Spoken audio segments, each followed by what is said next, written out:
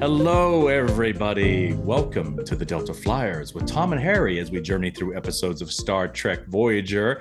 Your two hosts along this journey are my fellow Voyager actor, who also played the role of Eric in the 1985 TV movie Ein Fenster in Manhattan, Mr. Robert Duncan McNeil, and myself, your favorite forever ensign, Garrett Wong. Remember, you can get the full version of this podcast by signing up to become a patron at patreon.com/the Delta Flyers. My, oh my. Wow. Just to let you know, in 1985, I was graduating from high school. And so that became my freshman year at UCLA in 1985. And you were filming this TV movie, Ein Fenster in German, auf Deutsch, means a window in Manhattan. A window in Manhattan. That's what I remember. Yeah. Ein Fenster, I don't remember. That's so funny that you bring it. That's such a long time ago. So Yeah. I was in New York City. I had gone there to be a theater actor and then got into Juilliard, and I was studying drama. It was my freshman year. And we saw that they had a bulletin board in the student area, and there was an announcement for an audition for a German film. It was near the end of my freshman year, spring of my freshman year. Right. And so a bunch of us went in from school, my class, some older classes, seniors and everybody. Yeah. I ended up getting this role, and I was thrilled because I hadn't really, I don't know if I had done much film acting, very little. Right. Anyway, I got this role, and it was a German little indie film, art film. It was a tiny little role, maybe one scene, I think. I think it was just one scene where a young German man had come from Germany to New York City to find himself. And I think that movie was, I can't even remember. But wait, you played German then? You're playing a German citizen. I was playing an American. Oh, you're playing American. German actor come over, and most of the film was in German. Oh. And the scene that I had with him, he was trying to find himself creatively, and who he was. And so I think A Window in Manhattan was like a window into his authenticity of being an artist and being creative and being who he really was. So but still, for being a first-year student, much about it. Well, for being a first-year student at Juilliard,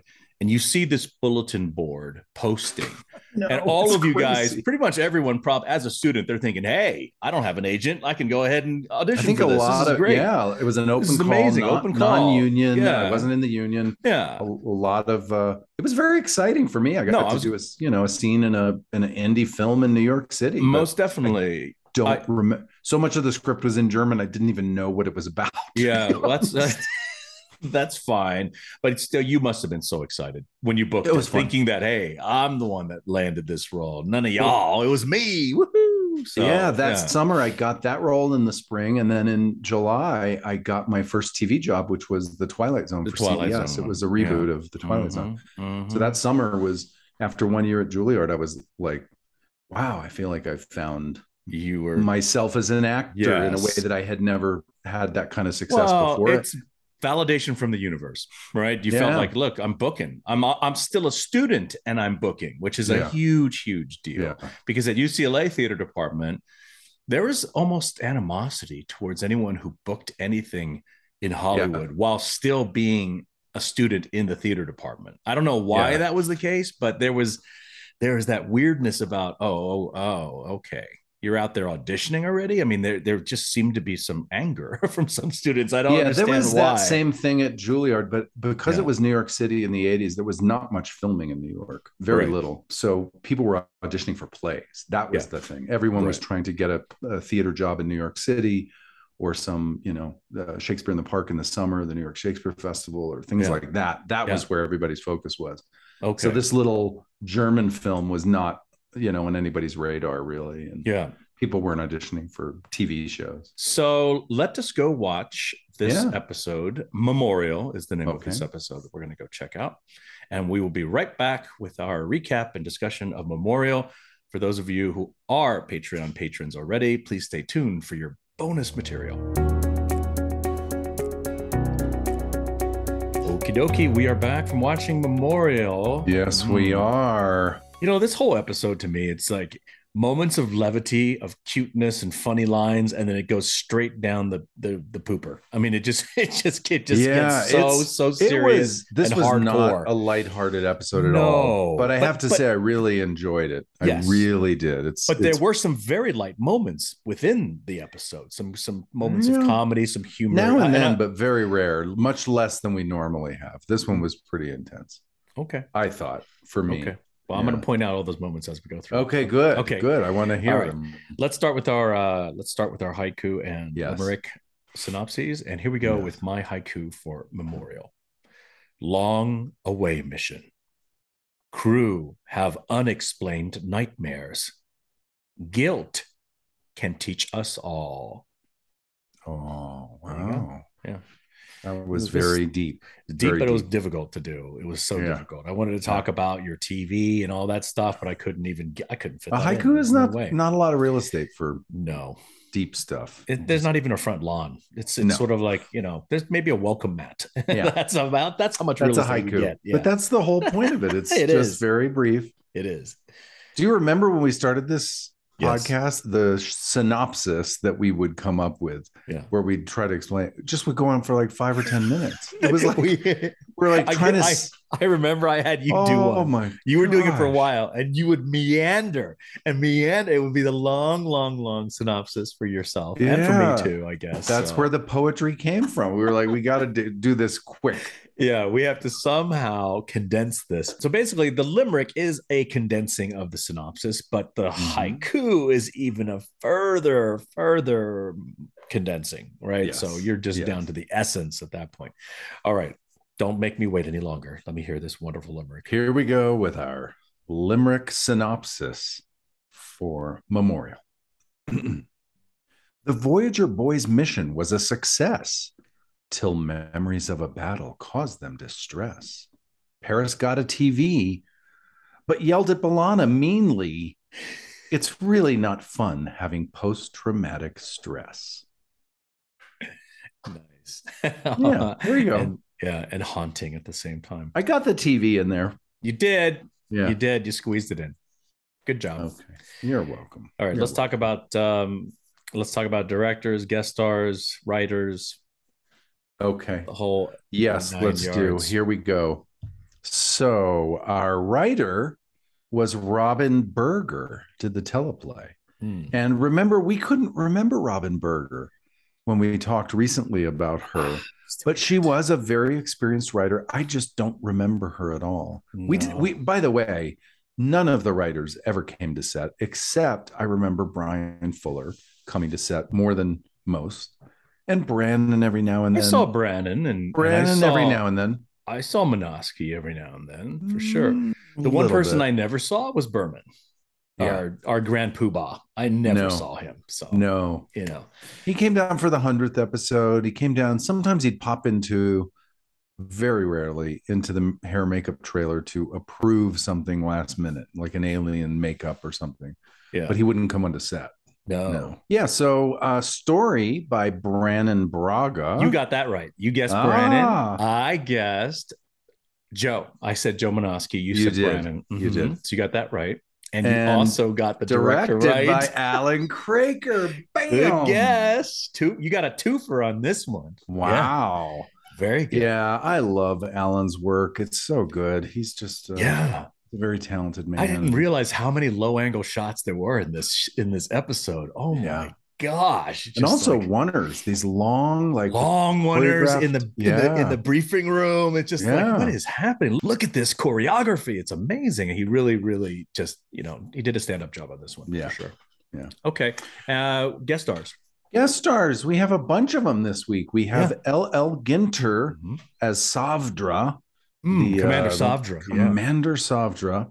His very first job was a TV movie called Rita Hayworth, The Love Goddess, 1983, starring Melinda Carter as Rita Hayworth in a TV film. What? Yes. Are you serious? And Linda Carter Wonder Woman, was playing Rita Hayworth? Rita Hayworth in a TV movie called The Love Goddess. Oh, yes. God, I want to watch this. I really want to watch this. And she was at the height of her, fame and celebrity back then, 1983. for sure. Oh, yeah. I am a huge Linda Carter fan. She's awesome. I've always. Well, he made his debut, his acting debut with Linda. Yeah, we have Scarlett Palmer's, of course, as Naomi showing up. We have an actor named Fleming Brooks playing Soldier One. This was his acting debut. This was his very first job. Was Voyager. Right. Yeah. And then his next job was Charmed the next year in 2000. Yeah. But his big job in show business was as an assistant to the producer with Casey Silver, who was among all the films he produced. He was a big Hollywood, big budget feature producer. He also ran Universal Pictures for a while. So he was the assistant to Casey Silver. Oh, wow. So he mostly did that. I think acting was maybe, he was toying with it, but I think he ended up going into that kind of executive world, running movies and things like that. Yeah. Okay. We had Joe Mellis as young soldier. Okay. His very first job was The Lazarus Man in 1986 with Robert Urich. Okay. We had Susan Savage playing the alien woman that you murdered. Susan Savage. That Harry murdered, yes. Or Harry's vision murdered. Okay. Yes. Her debut was in 1987, Highway to Heaven, the TV series with Michael Landon. Oh, my goodness. Yeah, that was Susan Savage's debut. We have Maria Spasoff as the female colonist. She was looking for a husband, I think. Yeah, she's talking to Paris at that point, right? Yeah. Maria Spasoff. And this was also her acting debut. The only other credit that she had on IMDb was a movie called Strangers Online in 2009. So she didn't do much acting. I'm not sure what else she did, but this was her, I guess I would say her biggest credit was that role. Okay. And we have two more. Robert Allen Calgeese as the dying colonist. This is his only... You know who that is? That's the father or the uncle of the woman that Harry shot. Was that the older? Yeah, the older gentleman. I'm guessing, right? This is his only credit. Yeah, well, there you go. Yes, that sounds about right. Thought he did good. He died good. And last but not least, I want to point out a speaking acting role in this episode was done by David Keith Anderson, our long-term stand-in. And I remember, I saw that and I was like, he got a line. He did, because I don't remember. And he got a long close-up too. When he was feeling the PTSD and Janeway comes over to him. And it wasn't just a line. I mean, he had to be in a mood. He had to have a little bit of, tears in his eyes. I mean, he was great. Yeah, he did a good job. David was awesome. I was excited for him. So good. Yeah. All right. That's our actors. Lots of guest stars again. We've had this recently a couple of times with a lot of actors in the show. So, and it continues. Yeah. All right. So we start the episode. We're looking into space, and here comes the Delta Flyer. It does a cool flyby. I love the Delta Flyer out in space. That was awesome. We come inside, and Harry's not happy.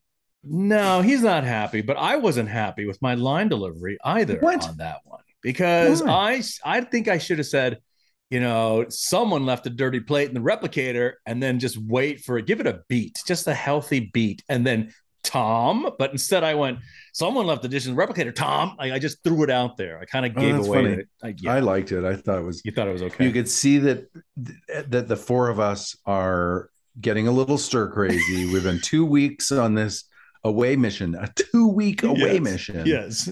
With Tom, a malfunctioning sonic shower. So we haven't had a shower in a while either. So, And by the way, Tom never admits that it was him. So maybe it wasn't Tom. Like, you blame me, but maybe it wasn't Tom. Maybe it was Chakotay. Maybe it was Neelix. I don't know.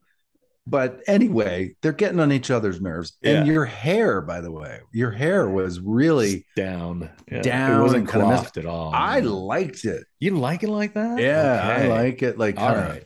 Loose and carefree, footloose and fancy free. Yes. Okay. All right. It was good. You should keep that look. Neelix is also there. Chakotay's there. We've been on this 2-week mission. We're finally heading back. And Paris sees Voyager up ahead. He calls them on the comm. He says 15 planets scanned in 14 days, and we've got a cargo overflowing with dilithium ore, which is what we need. Been a successful 2-week mission, and then we go into the hallway. Yeah, and before the hallway, there is a very cool exterior space shot of the Delta Flyer kind of banking around, going into the shuttle bay. Yeah, it was cool. Shot. Yeah, and then we cut to the hall. Yeah, the hall. And there's the doctor. Greeting, the greeting party is there, right? The greeting party, which is the doctor and B'Elanna. Right. He's waiting. Yeah. You guys do a lot of smooching right there. We do. I was waiting for you to comment smoochy. Yes, a big welcome home kiss. Yeah, there's a lot of elements going on in this scene, and it just like a lot of movement, but everything choreographed quite well. Though everything choreographed very well. I must add. Yeah, it was it was a lot of people, and I love when B'Elanna comes in. And by the way, we've never seen Tom and B'Elanna this PDA. Like, yes, she rushes into his arms like he's been away at overseas at war or something for years. It's like, wow. In fact, I think he does say I should go away more often. Like, this is great. Yeah. Harry's just annoyed. He just wants a shower. He wants his bed. And the doctor chimes in saying that everyone must have a physical. This is away team protocol. And he says all crew members must submit to a physical if the mission lasts for more than 2 weeks, which is now my first point of contention, because it didn't last for more than 2 weeks. It lasted exactly 2 weeks. You see what I'm saying? So there's a little, I don't know. Well, that's why maybe we all refuse everybody's splits up and heads off a different direction. And I just noticed that Bob Picardo was very excited to give everyone physicals. I was like, wow, I have never seen the doctor this excited for a basic routine physical. It was funny. It was funny to me. He was sort of left alone there with like a kid waiting to open his Christmas presents, and everybody just disappeared. It's like, okay. See ya. We go to Tom and B'Elanna walking down the hallway towards his quarters, and they go inside, and she has a surprise for him. It is a television set. It's a television set from the 50s. Yeah, but you asked if it's a naughty surprise first. Remember that? Yeah. It's a TV, a vintage TV from 1956. Yes. I love it. She said she replicated the parts, but she assembled it herself. Look at that. That she's put the love into it. She loves it. She loves you. Tom's a little critical. He says, this remote is not authentic because they didn't have remotes for TVs in the 50s. And she says poetic license, which I love. Yes. And then he gives her a kiss, a big thank you kiss. It's very romantic. They're starting to kiss. And then a cartoon comes on. And Tom is more excited about the cartoon than the kiss, which I thought was really sad. Poor Tom.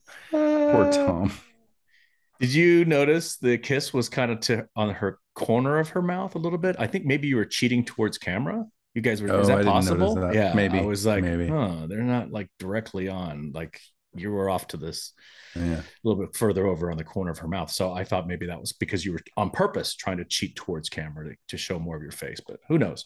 Well, B'Elanna was giving Tom lots of kisses. He seemed more interested in the cartoon. She kept trying to give him kisses. Yeah. He says, oh, you forgot one thing. She's like, what? And he said, beer. So she goes to get him a beer. She comes back. She's filling him in. She's like climbing and hanging on him. And I remembered this scene when they got to that part. Yeah. Because I'm a little claustrophobic. Oh, were you feeling that way when she... As a human being. Oh, no. And so even though Tom's supposed to be watching a cartoon while she climbs all over him, I remember filming it and feeling like, oh, my God, I'm having an anxiety attack. Like Roxanne is... And I know that's what the scene is about, but I'm just like, it's too much closeness. So I do remember that. I feel like I remember like sweating, like a little sweating because I'm like having an anxiety attack from claustrophobia. And oh no! it was, these romantic scenes on TV are not always romantic. No, but also she hasn't draped herself over you like that in any other scene that you've filmed so far. So this scene was almost going to the nth degree in terms of your canoodling, and it was like, oh my goodness, she's all over you. And I know it was for the story. I totally get it. But I love how you're kind of ignoring her. You played it well when you're looking at the TV, right? And she's joking with you. She's like, oh, you didn't miss much. The doctor gave a lecture on insects of the Delta Quadrant.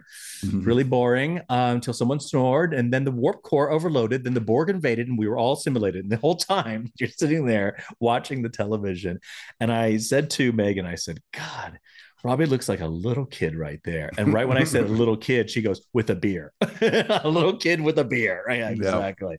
Overall, it was a good scene. It didn't come off like you had anxiety over her draping herself over you. Just claustrophobic. I'm claustrophobic. I hear you.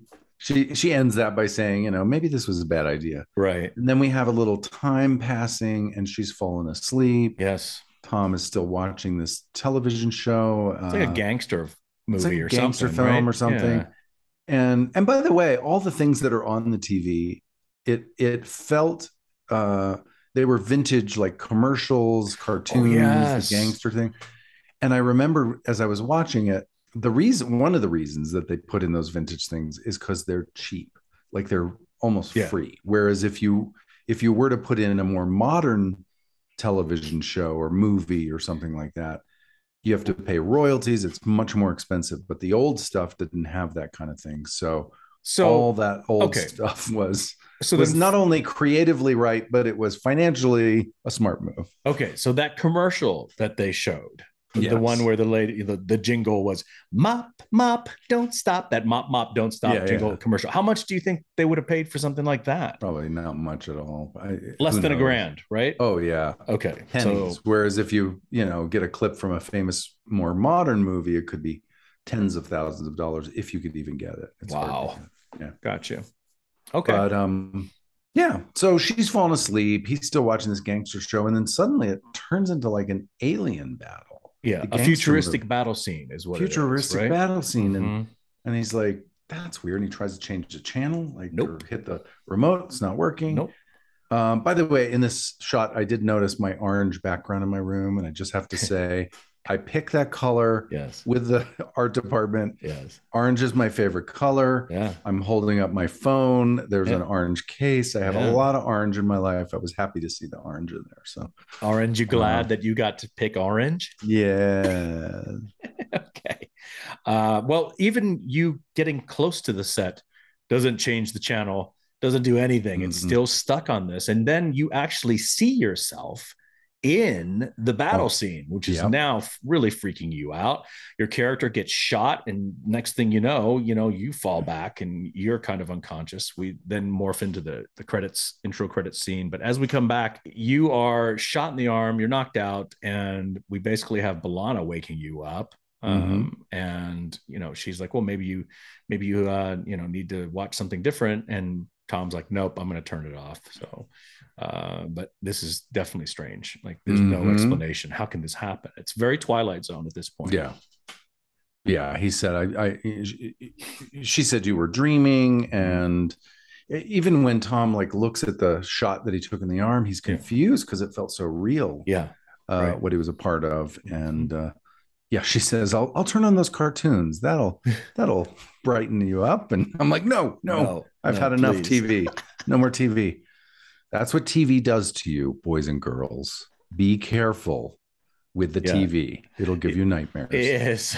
You even say something about that in this scene or the prior scene. About too much TV. Too much TV something. is, yes, which I thought was hilarious because what are we doing? We're making a TV show, right? And in it, within the show, you're saying how TV's bad. Don't watch TV. Exactly. So at this point, at the end of this scene, instead of mop, mop, don't stop, Paris is going to say, mop, mop, please stop. You don't want to see anything else. That's right.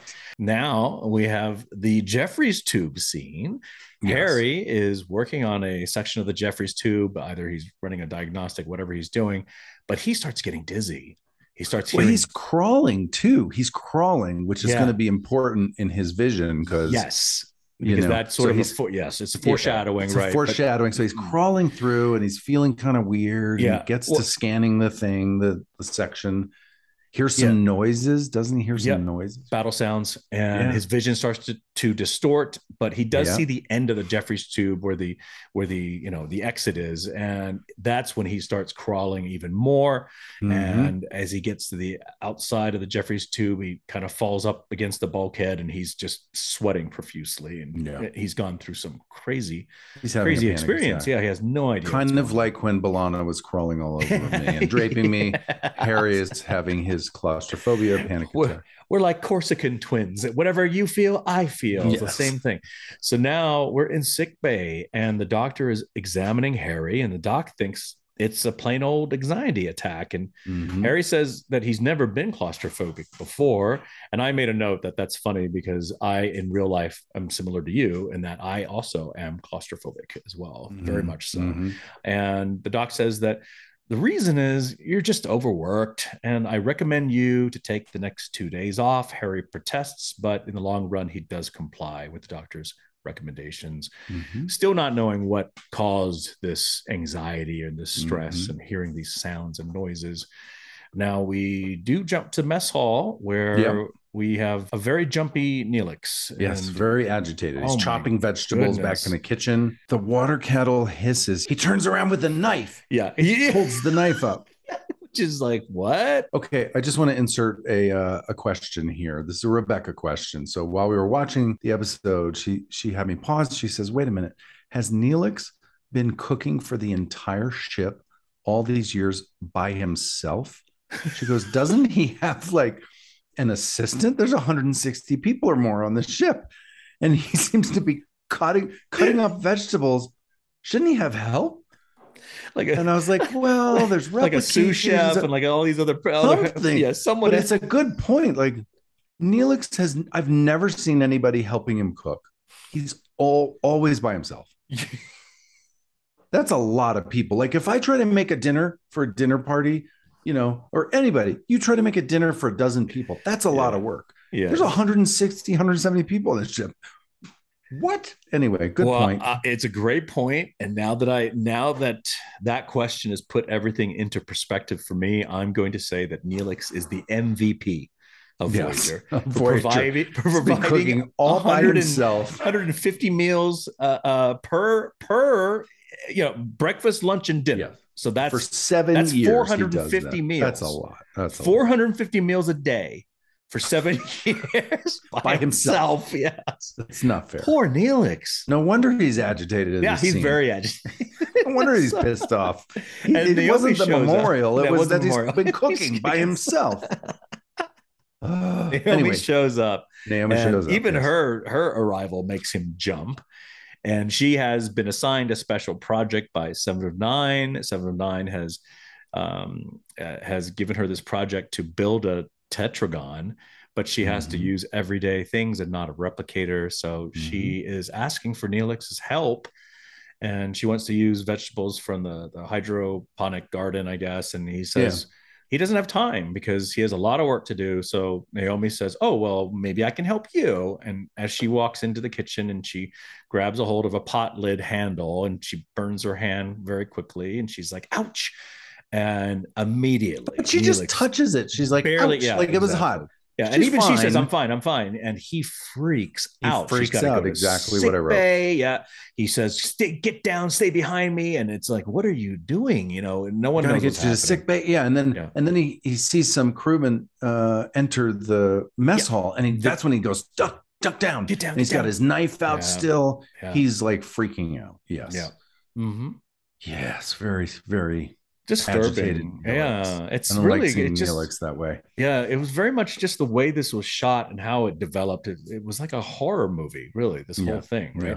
The next we actually have a battle scene, and the chaos and the craziness is happening, and it turns out that this is Chakotay's dream. He's dreaming it, and it's so real. The only thing that shakes him out of this dream is that Tuvok hails Chakotay, which wakes him from his nightmare. So we have a shot of Chakotay in his bed, in his quarters, kind of waking up very quickly, hearing Tuvok tell him that there's a security breach in the mess hall, which of course is Neelix's crazy situation happening. And we head back to mess hall, and Neelix is still experiencing his hallucination of battle. He's holding Naomi tightly against him. Like he's holding her like a hostage. Like a hostage, exactly. Yeah. And she's really concerned. Tuvok's there. Neelix is firing his phaser. Oh, yeah. He doesn't have the knife anymore. He's got the phaser out. He's got a phaser. Yeah. He's firing a phaser.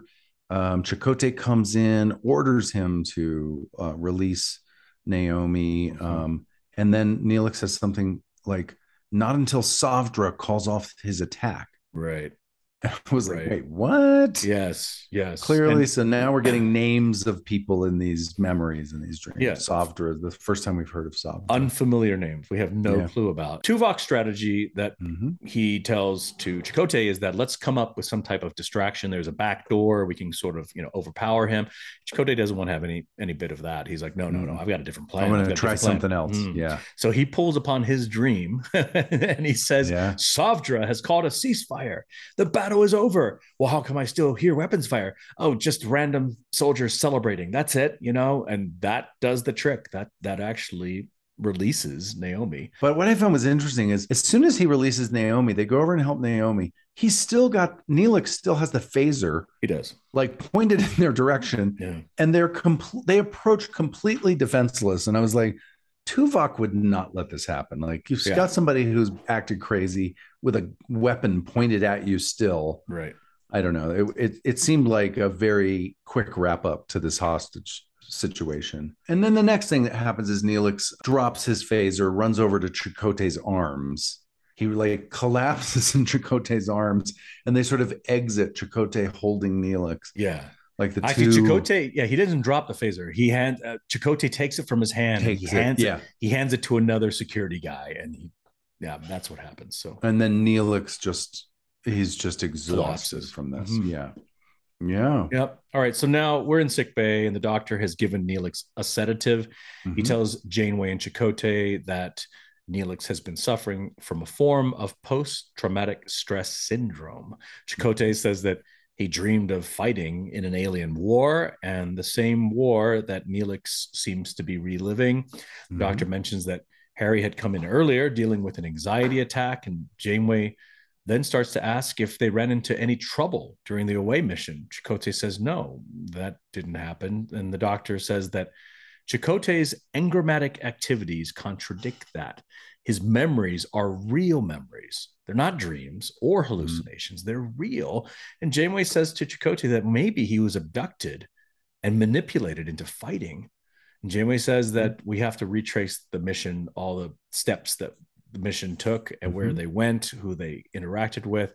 She asked through the sensor logs of the Delta flyers. Yep. She asked the doctor to revive Neelix. And she says that each of you seems to hold a piece of the puzzle. Let's see if we can start putting them together. Speaking of putting them together, so Alan Craker shot this entire scene in a oneer. That was a oneer, yes. And I was like, holy cow. Yeah. Like coming up off of Neelix and to the doctor and then Janeway and then moving around. And it was one shot, beautifully staged, beautifully shot. It had lots of different feeling moments in it. It wasn't a static shot. It was very active. And I was just thinking, like, Alan had an instinct for these kinds of shots, but he couldn't have done it unless all of us were willing to play. Like, you know what I mean? Like, I agree. He could not have. Marvin and Alan always got excited about these sort of oneers with movement, but I really want to give some credit to our cast too. Like looking in that scene, if Kate had not made the move she made, if Bob had not moved the way that he moved around the biobed, the shot would have fallen apart. You would have had to have done coverage, right? Close-ups and things to make it work. So our cast, I thought, was really good at that, playing with Alan in making his ideas come to life and making them work in these one one-er shots. He does it a lot in this episode, by the way. We go to the briefing room next. Chakotay, Paris, Kim, and Neelix are there. They are discussing their memories with Janeway. The doctor's there. They each are recalling different parts of, they're starting to put their memories together and piece together the missing parts for each other. Yeah. In fact, at one point, Neelix even says the Naka, the Nakana, and then Harry goes, the Nakan. And I thought, oh, it was a warp particles moment. I thought you and Neelix could have had a warp. You could have gone the Nakan together. We could have. That would have been great. That was our warp particles moment. It was. Yeah. It's just interesting because this whole scene and then the subsequent scenes, because we jump back and forth between the battle, the real life battle, and then the briefing room. Back to the battle, back to the briefing room. And every time we jump to the briefing room, these lines, just how they're just flowing out. It was very theatrical to me. It was very much like a stage play for me at this point. It wasn't. I loved it too. I did, but it wasn't our standard fare. Do you agree with me? I mean, typically when we're in the briefing room, the energy and the movement and everything, and the way the lines are, it's not like this. It's not like this episode. It's definitely very different. Yeah. And very cool though. Yeah. We learned that they were called the Nakan, that we had all volunteered for this military assignment to evacuate a civilian population. We recall that Savdra was the commander of this unit in this scene. And I thought this was, everybody was adding, I think what you're talking about is that we were all piecing together different parts and kind of reminding each other of these buried memories. And so it really had a team effort kind of feel to it in a way that it doesn't always. It did. And what's interesting is that I feel like we were each remembering a memory of a different soldier. Yeah. If that's correct, because I know later I'm jumping the gun, but the memorial has been there for hundreds of years. So it's sort of like, losing its power. But I felt like, is that what it is? Like it just assigns you one random soldier, or do you play the roles of every single soldier throughout, your experience of listening to this? But at least in this early parts of this episode, it seems like everyone is a specific soldier, because there's even in these scenes in the briefing room, there's, somebody will say like, well, it wasn't our fault. And someone else will say, well, it definitely was. It doesn't, that doesn't justify murder. So there's a lot of this going back and forth where there's arguing amongst the soldiers themselves. It seems like, right? Yeah. Did you get that as well? Totally. Okay. Yeah. I felt like each of us had a different version of guilt or trauma. Yes. Each of us had a different version. So yeah. But we do, out of this briefing room scene, flash back to the battle again. Savdra is giving orders to round up all the civilians and relocate them. And he says at this point, this is before the battle begins. Right. We're in the command post at this point. Yes. We're inside a tent. Exactly.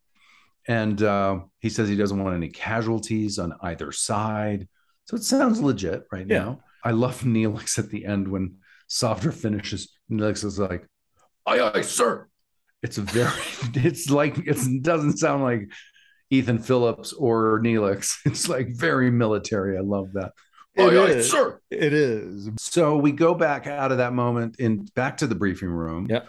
We're still talking Janeway and the doctor through the events that happened.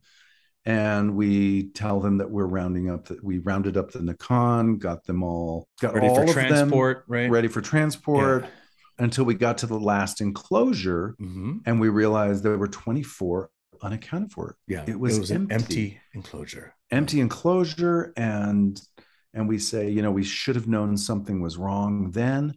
And so this scene in the briefing room again is a oneer. This long one shot that's all connected. Yeah. And then when you go to the battle or the tent or those things, it's all chaos and handheld.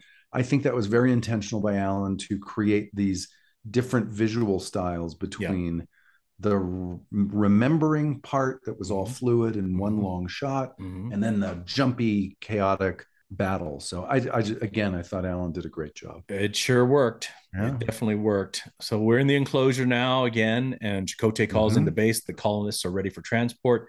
One female colonist comes up to Paris's character and says that her husband's missing. He tells her not to worry and that she'll be on one of the transport. And all of a sudden we hear weapons fire. and they immediately think they're under attack. Yeah. And all hell breaks loose. This is where the battle begins in the memory. We go back to the briefing room, another oneer. Paris says that it was the missing colonists, the 24 colonists that were unaccounted for. They fired the first shots. Yep. Chakotay argues that you can't know that for sure. It could have been one of our own soldiers, fatigue, phaser malfunction. It could be anything. And Neelix says, well, you know what? Either way, it doesn't justify what we did. And Janeway grabs Neelix and says, what did you do? What happened down there? And then we go back to the battle. The battle. So it's intercutting back and forth between us telling the story and seeing it.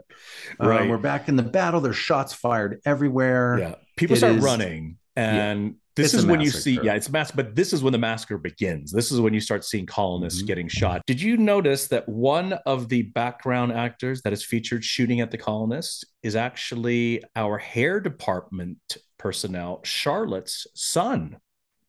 Oh, yes, I remember him.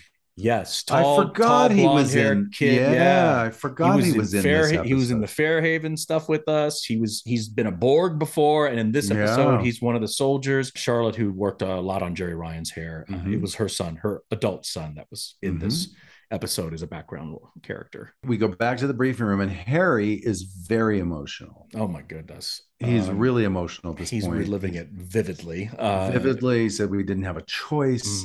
He said that I ran. I had to get out of there. Yeah. And as he's describing this and reliving it, we go back to the caves. There's Harry crawling through a very tight squeeze cave. Yeah.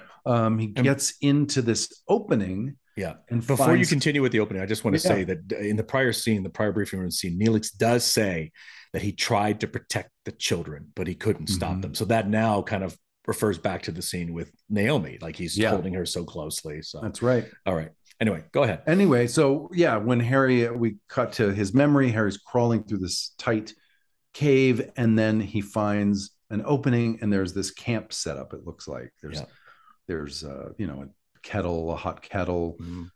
So Harry touches the kettle. It's warm. He knows that someone's around. Eventually he goes over to these big boxes that are stacked up, and he hears a noise though. He hears a noise, knocks the boxes over, and reveals a woman and an older man.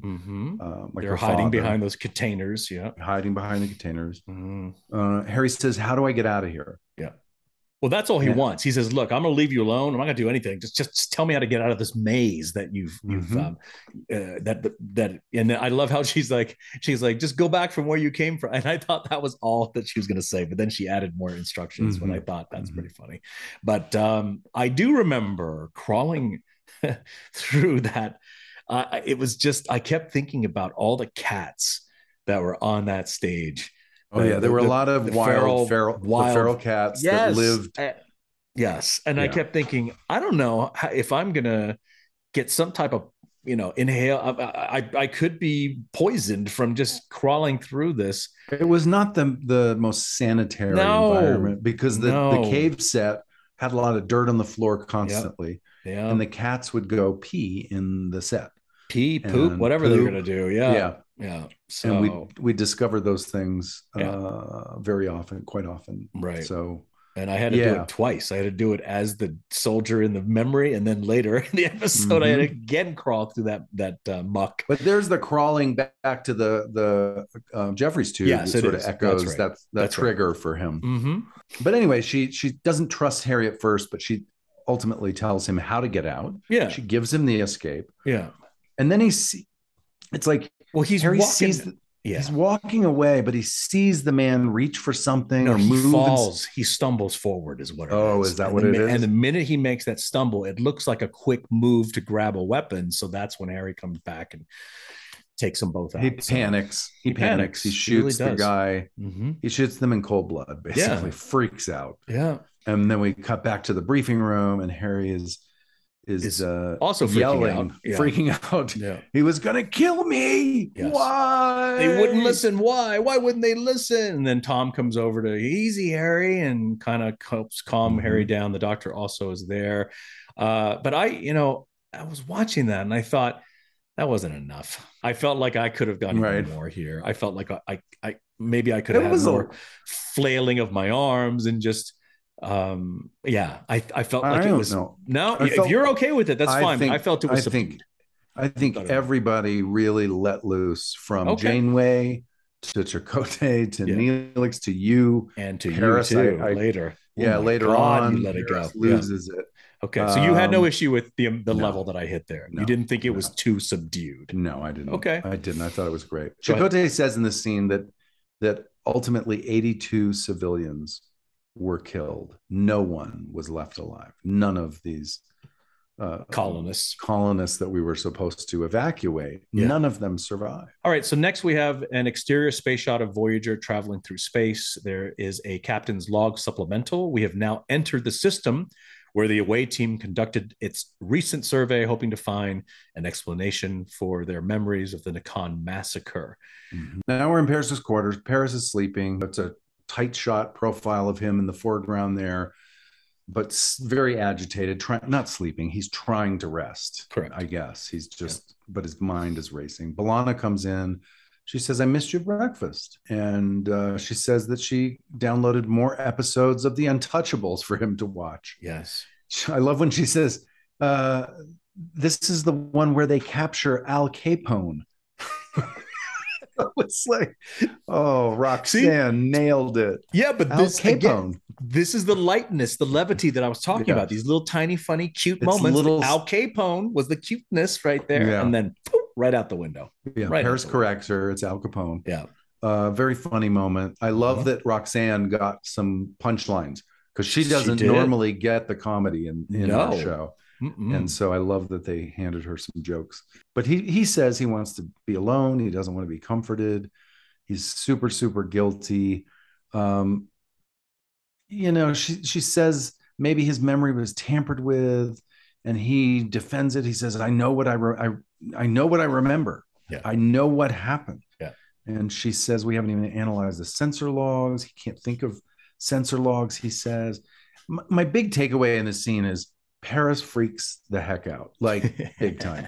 I don't know if I ever yelled so loudly in the series as this. No, you haven't. And I wrote that down. I said, this is the loudest that Paris has ever yelled. The other loud yelling time was in the episode Alice.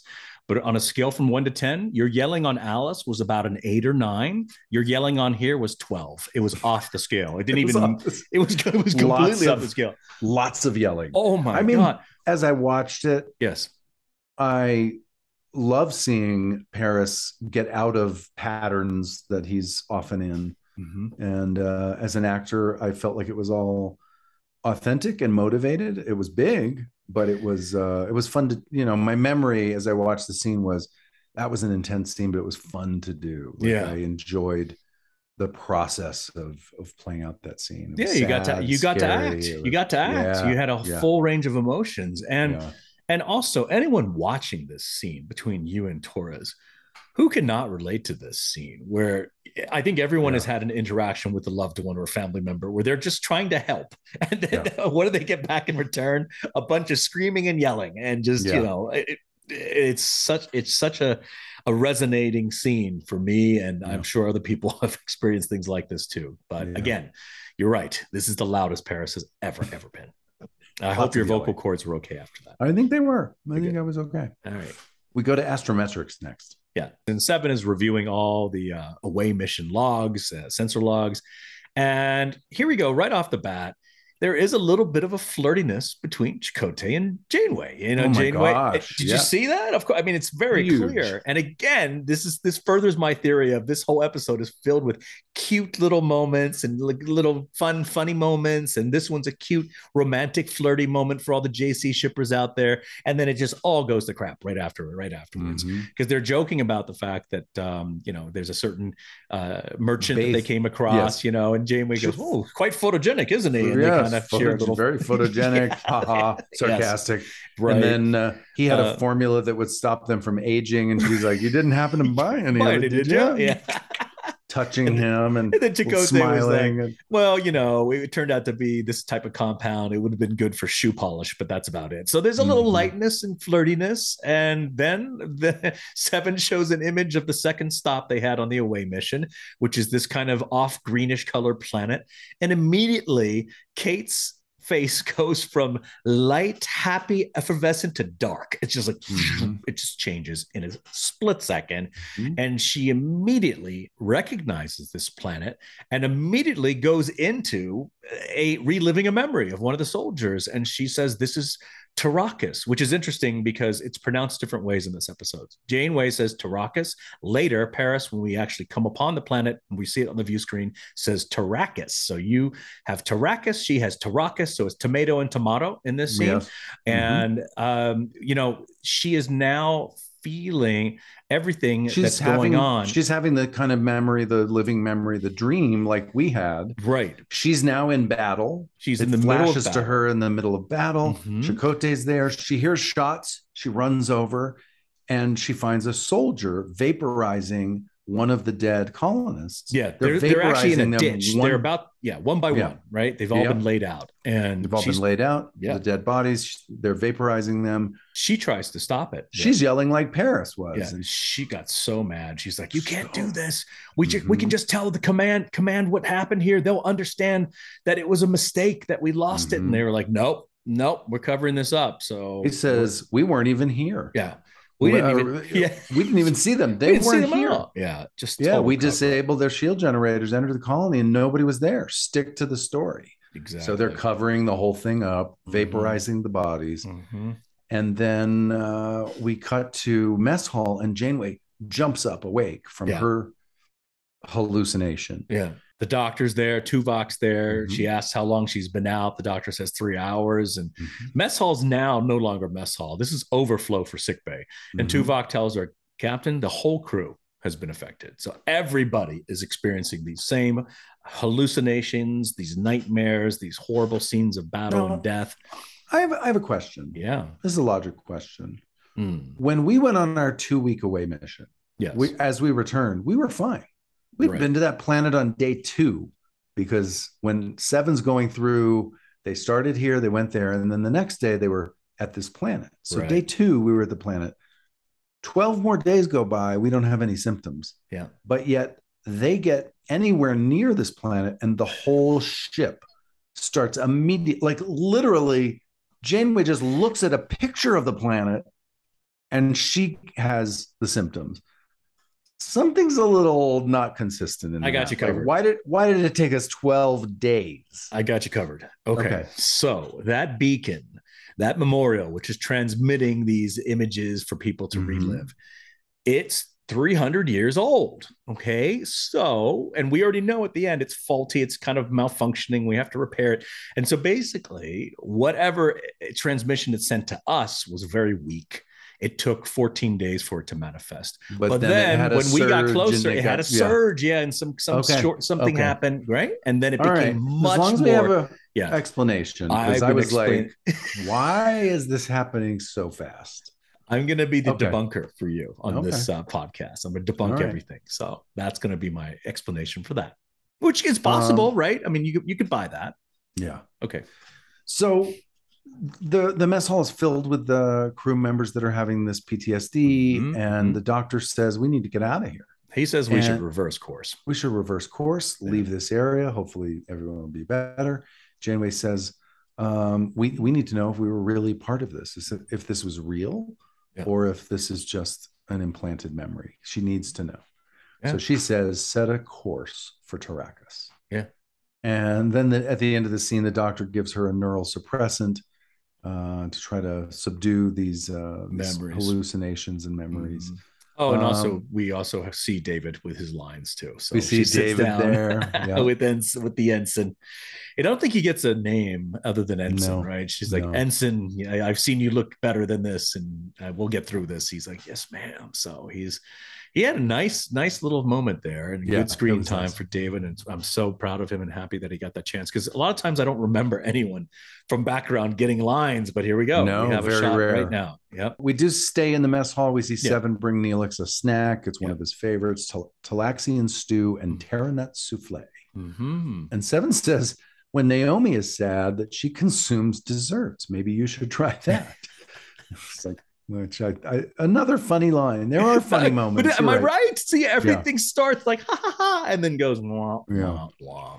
Right? Neelix feels really guilty about Naomi, that he, traumatized her. Yeah. He asked Seven when she was a Borg that she assimilated millions of people. Does she feel shame from this? Right. And she says that yes, she feels remorse, but her remorse helps her not repeat what she did before, prevents her from repeating it. Yeah. And that to me was like, oh, that makes a lot of sense. Yeah. She even says about shame or remorse that it can be difficult, but also very useful. And Neelix says, yes, it certainly is difficult. And then he looks over at that terra nut souffle and he goes, is that chocolate? And she says, yes, I improvised. She altered it or something. And he reaches over and takes a bite of the terra nut souffle, which, by the way, he's wearing dentures. Those are fake Talaxian teeth. So I was thinking about Ethan eating the food and going, oh, that must have been just messy in his mouth because he's got dentures and then some kind of food. They probably would have had to take those dentures out, clean them, brush them good, get all the gunk off of there. Two. And do it again. So yeah. So it's just one little quick talk with Seven, and he's a little bit more of himself. He's able to notice that there's chocolate in the souffle. And now we have an exterior space shot of Voyager approaching Tarakis, however you want to pronounce it. And now we're on the bridge. Yeah, they're approaching the planet. They scan for vessels. There's no sign of vessels. She says, take us into orbit. And Paris goes, ma'am? Now he says, ma'am? Ma'am? He didn't say yes, ma'am. He said, ma'am? Yeah, that's where something's up. Yeah. And she goes, do it. She's got her angry voice. But do it, I'll take away that TV from you, Mr. Paris. Yeah, so Voyager goes into orbit. We have a planet shot, very pretty planet. It looks green. It looks very lush, unlike the battle look that it had, which was pretty scary. Yeah. The bridge says no life signs, no weapons residue, no evidence of this battle happening here. Harry looks at the sensors. By the way, when you're looking at the sensors, the shot was from the side. You were leaning way over, like much more than I normally. Do you remember if Alan said, like, can you play that lower or lean into it? I don't know. For some reason, I was like, oh, that's a little different than usual. Yeah, I think he did. Make that direction. He was like, just for the shot, do you mind, doing something a little awkward? And, we all love Alan Craker, so we will do awkward things for him. Yes, we do. I'll twist my body the wrong angle degree and it feel looked like... a little, it looked a little different. You weren't standing up the normal. No, yeah. Good catch. Way. Good catch, Robbie. But you do find a power signature on the planet. You locate it, you find this power signature. So there must be something down there. Northern continent, I think, of this planet. Yeah. We go to the hallway now, and there's an Ocean's 11 shot. It's like the heroes walking. It should have been in slow motion. It should have been. Come around the corner. All heroic, pulling the weapons out. We're ready for battle. Oh, my gosh. Get onto the transporter pad. Yeah. Checking the weapons. Janeway says, phaser rifles. Phasers. Everybody checks their phasers. We're pretty cool. We're pretty badass. I hit a button on top of my phaser rifle. I know. They added the sound in post. Like a little click. Yeah, a little click. Yeah. It was just powering up. That was a pretty cool shot right there. I agree. We beam down to the planet. It's a very lush, beautiful green planet. Yeah. I remembered filming this stuff when I saw this. We were out at the Disney Ranch. Yeah.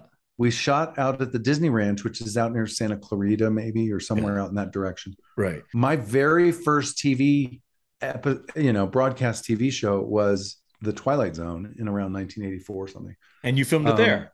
We filmed it there. Oh my gosh. We filmed at the Disney Ranch. It's like a homecoming for you. In fact, when we were filming at the Disney Ranch, Twilight Zone was premiering that year. Yeah. We're filming our episode. Another show called Amazing Stories. I remember very that. Similar show. Steven Spielberg was producing that show. They were filming on the Disney Ranch that day, and Clint Eastwood was directing that episode. Oh, wow. That TV episode of Amazing Stories. And I remember they wrapped me a little early for lunch, and this was before cell phones. Yeah. There was one payphone on the Disney Ranch lot. Oh my God. And so the driver took me back towards base camp to the trailers, and I went to the payphone to call my girlfriend back in New York City where I lived. And what?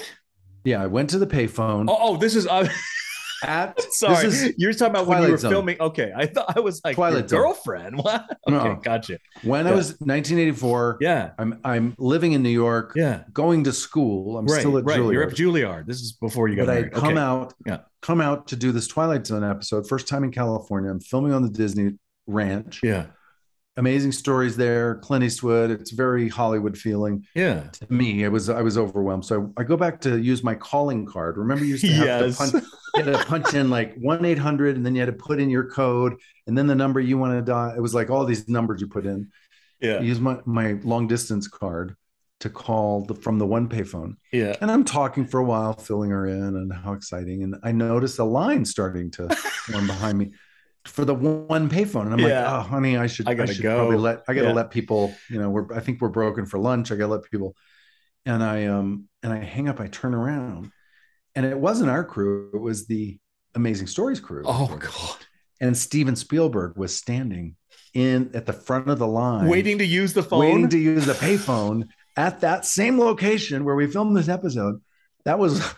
And I turned around, he had the hat on, he was kind of short. And I was like, oh my God, it's Steven Spielberg. Because they broke for lunch and it was their crew. And since he was Steven Spielberg, he was up front waiting for the payphone, because that's what you did. Oh my no cell phones back then. I thought you were going to tell me that it was Clint Eastwood. No. And then he was waiting, and then never saw. You didn't want to give up the phone, and he was like, "You feeling lucky today, punk?" And he was getting all like a Dirty Harry on you. But no, and Steven was very nice. He was like, "Thank you very much, thank you." And because he must have heard me say, "Oh, there's a line," So. Yeah. And I'm glad that you brought up the location, because I was going to ask you if that was Griffith Park, but It's not Griffith Park. It was the Disney Ranch. Yeah. Okay. Mm-hmm. Now there is at conventions, we bring various photos to sign. Mm-hmm.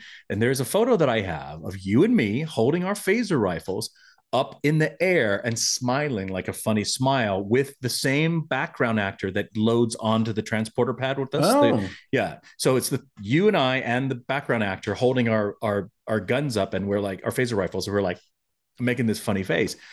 And for the longest time, I was like, gosh, I wonder what episode this is from. And now I know it's from Memorial. So because we did because we always have a set photographer that would show up for 1 to 3 days of our 7-day filming schedule.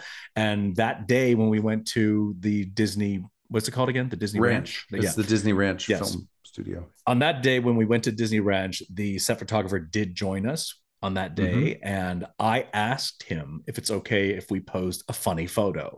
And I grabbed you, I go, Robbie, and I grabbed the background guy and I said, hey, let's all take our phasers and tilt them the same angle and have a funny laugh on our face, a look on our face.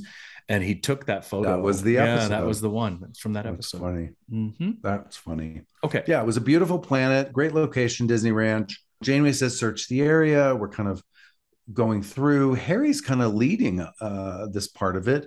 He's leading the way. He remembers the tunnel. Mm-hmm. So he's trying to find his way towards the tunnel. Janeway and Chakotay are scanning. Janeway detects a faint signature. Mm-hmm. So they go off on their own. We go back to Harry's group. We do find the tunnel entrance. Paris says, Tuvok, there's your physical evidence. Because Tuvok's been skeptical. And so I had your back on this. I'm like, Harry proved it. So I thought that was. Thank you for having my back. Do you also remember how heavy those phaser rifles were? They were pretty heavy. Like they were not made of balsa wood. They were made of like the hardest wood known to mankind, the most dense, heavy wood that they could possibly find.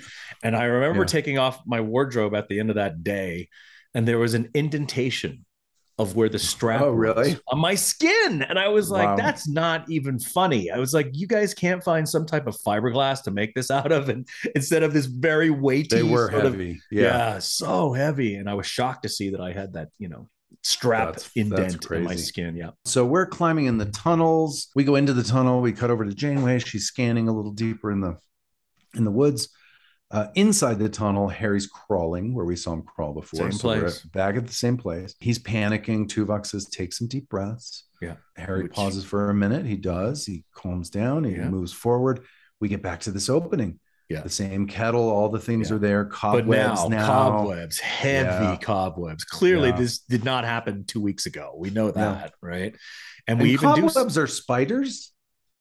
So they have spiders on this planet. Of course, there's alien spiders. There's spiders. Okay, spiders. Okay. But Harry goes in, he points to the corner. He says, that's where they were. Yeah. Tuvok goes over. He finds the skeletal remains. Yeah. And the same wardrobe is sitting on the ground where the clothing was too. Yeah.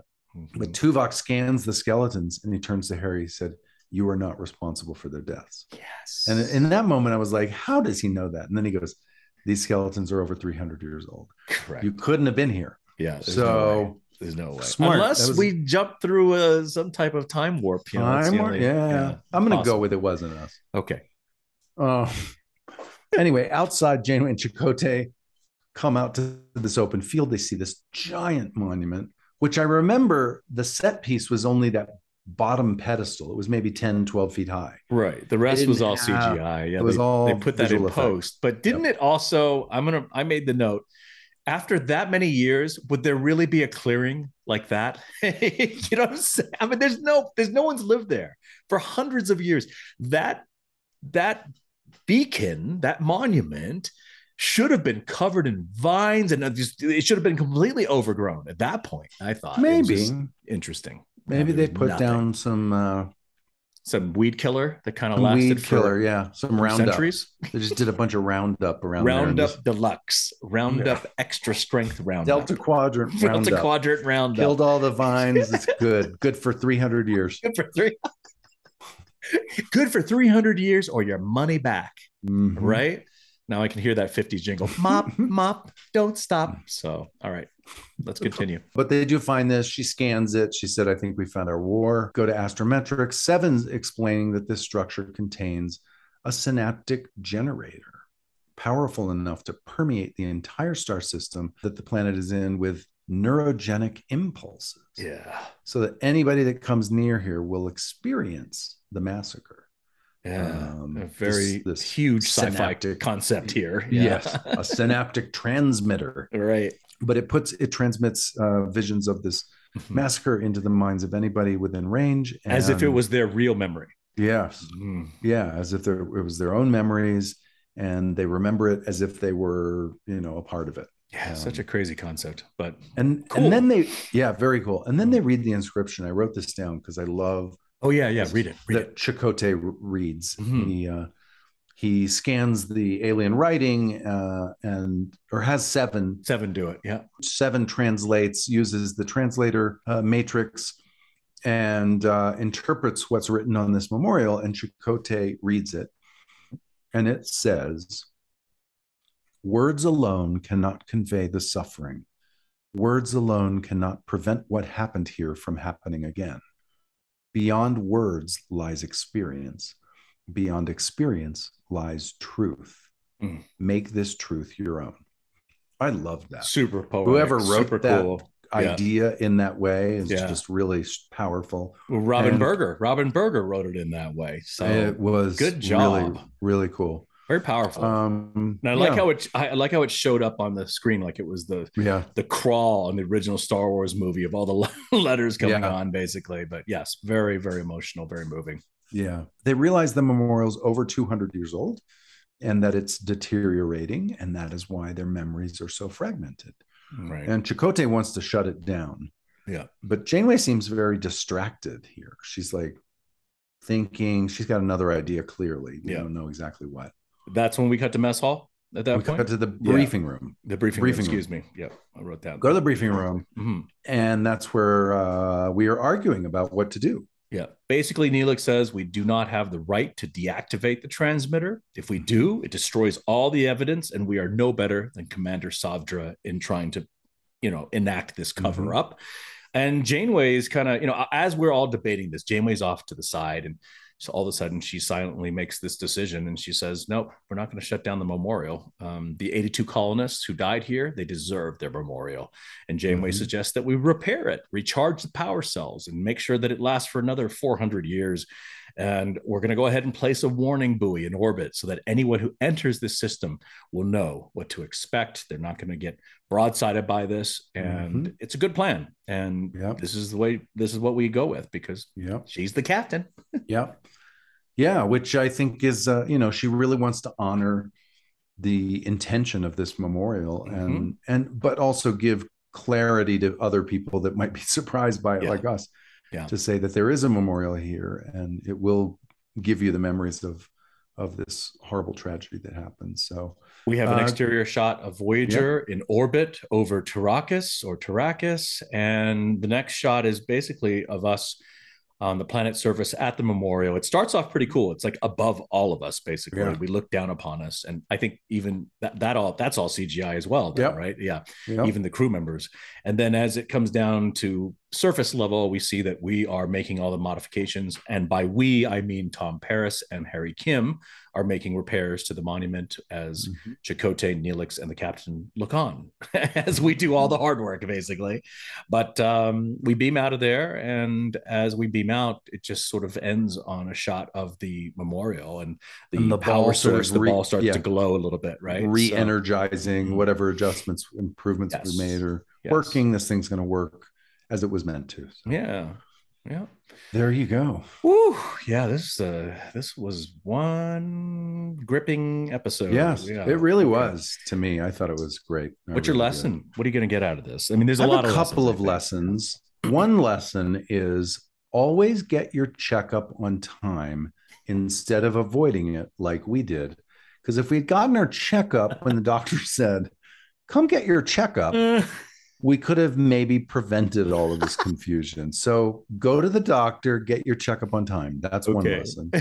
What's your second lesson then? The other lesson is that the truth of the past can be painful for all of us, all kinds of true, events that have happened in our past or in history. But by remembering those truths, that we can prevent ourselves from making the same mistakes. So that was sort of my real lesson. Yeah, the lesson was the doctor. So was get your checkup, but but the more emotional lesson was your second lesson is pretty much in line with what Seven said to Neelix in the mess hall, which is, my feelings of remorse help me remember what I did and prevent me from taking similar actions in the future. So that is, again, the lesson that I came up with. Same thing. So make sure that the lessons from the past will inform the decisions of the future. Okay, what is your rating for this episode? I am going to give this episode I'm going to say 8.2. Oh, we're very close. What are you? I had originally written down 8.2, but as we've recapped it, I'm going to up it to 8.5. I think this was a really good episode. I'm going to say that the captains and admirals average rating is going to be 7.6. Really? Well, let's see, because I have it right here. Okay. The captains and admirals average rating for Memorial. I said 8.5. You said 8.2. You think they're going to be? I thought they were going to be lower. Maybe. And then that's because of what happened last week. So I'm sort of affected by that. I'm sticking to my 8.5. This is a good episode. Yeah. 7.8 is the average. Oh, 7.8. Wow. How well did I hit that average? Wow. I 0.01 off. I'd give it an 8.5. This was well written, well acted, a really powerful idea. It involved the whole crew. We had moments of levity, not as many as we often do, but still plenty. Yeah. Really well directed by Alan Craker. Great writing. I stick with my 8.5, but I respect the captains and admirals average 7.8. I totally respect it. Yeah. Still good. Still good. There you go. Okie dokie. We're done with Memorial.